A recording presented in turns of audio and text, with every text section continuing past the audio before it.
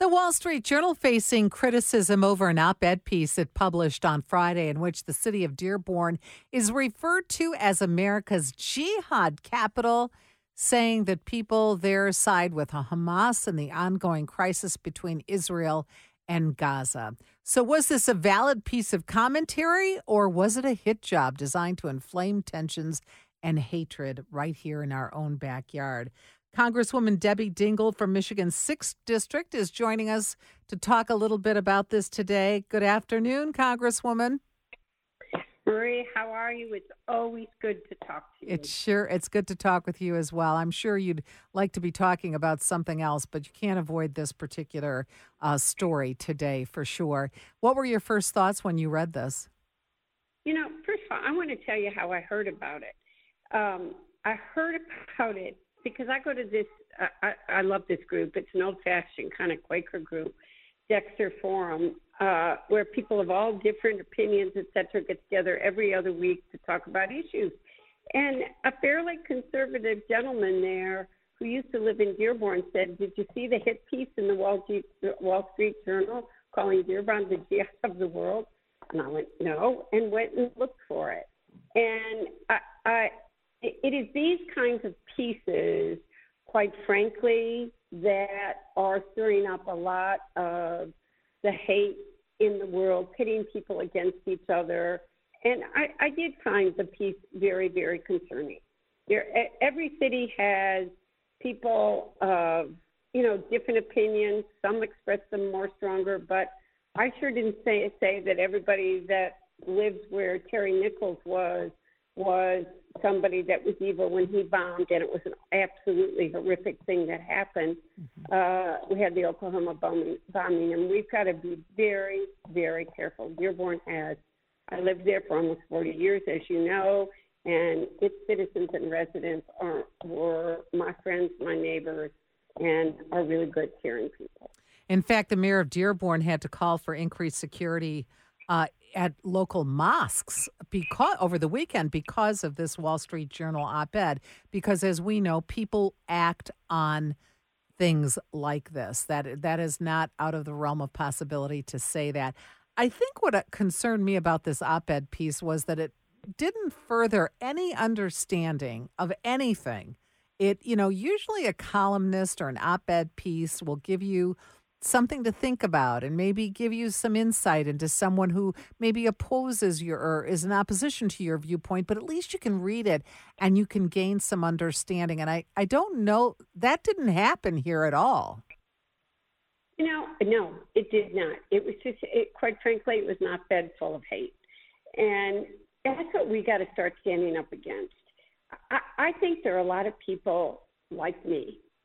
I do believe Israel's got a right to exist, and I think what happened, what Hamas did what they did that day was a terrorist act.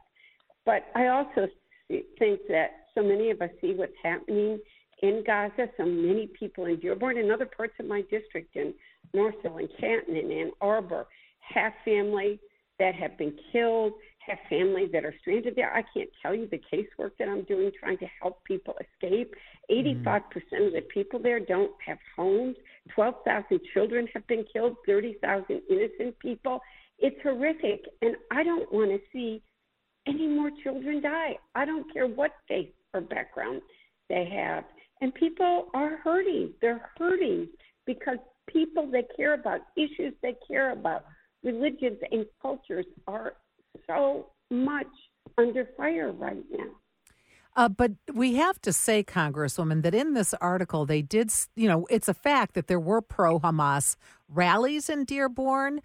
There are individuals who are very pro-Hamas in Dearborn and who are not afraid to talk about that openly. And even in mosques and so on, that is often spoken of. So what do you say to people who point to that and say, but look, there are items in this article that were factually correct?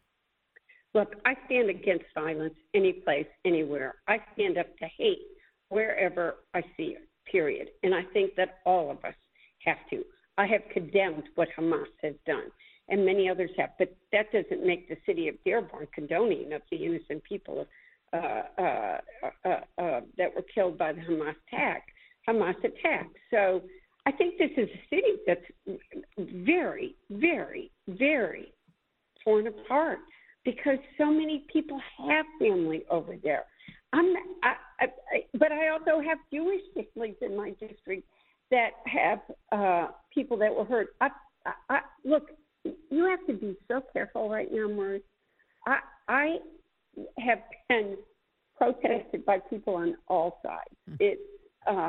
And I think that everybody's got a right to freedom of speech. They've got a right to express their viewpoint. But I think we all need to think about how easy it is to incite hate, to incite vitriolic language, to bully people, and quite frankly, to incite violence.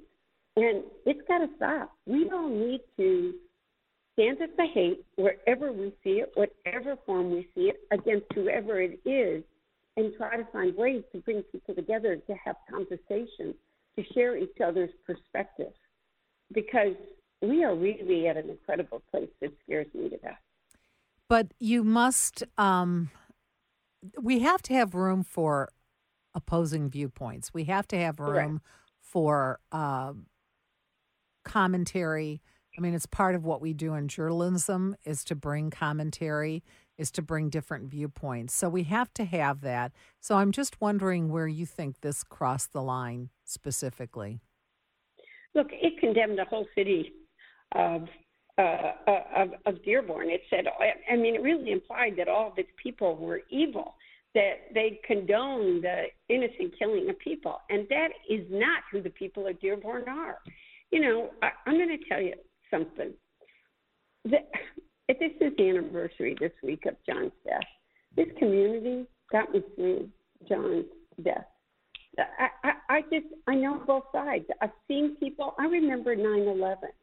I remember when people came together, Jewish community, Arab American community, Christians, Catholics, Blacks, Hispanics came together to make sure that there was not, people didn't target the community of Dearborn for what others did in the bombing or in the airplane attack on 9/11. We have to be very careful right now on how easy it is to fan the fires of hate, and that people are using this hate to divide us.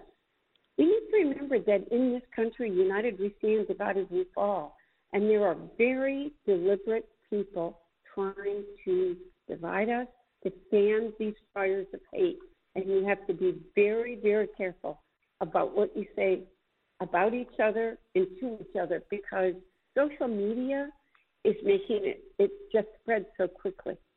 And it lives forever on the internet.